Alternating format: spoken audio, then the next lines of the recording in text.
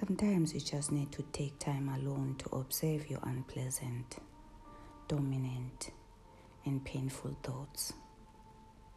Those thoughts that keep popping in your mind and makes you feel miserable.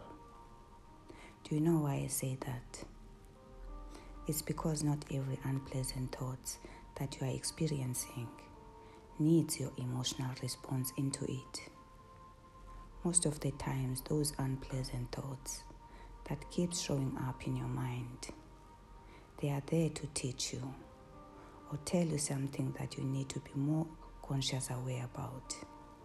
Maybe something you need to solve.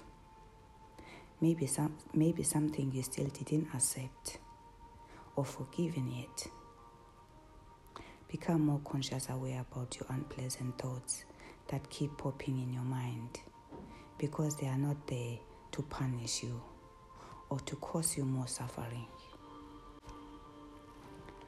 But what is causing so many people the inner suffering is to be unaware.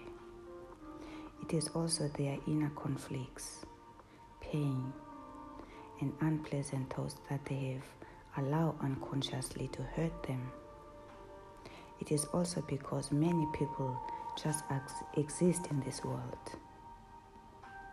and are unaware about their unpleasant thoughts and emotions that are flowing freely in their minds at any time and in any directions.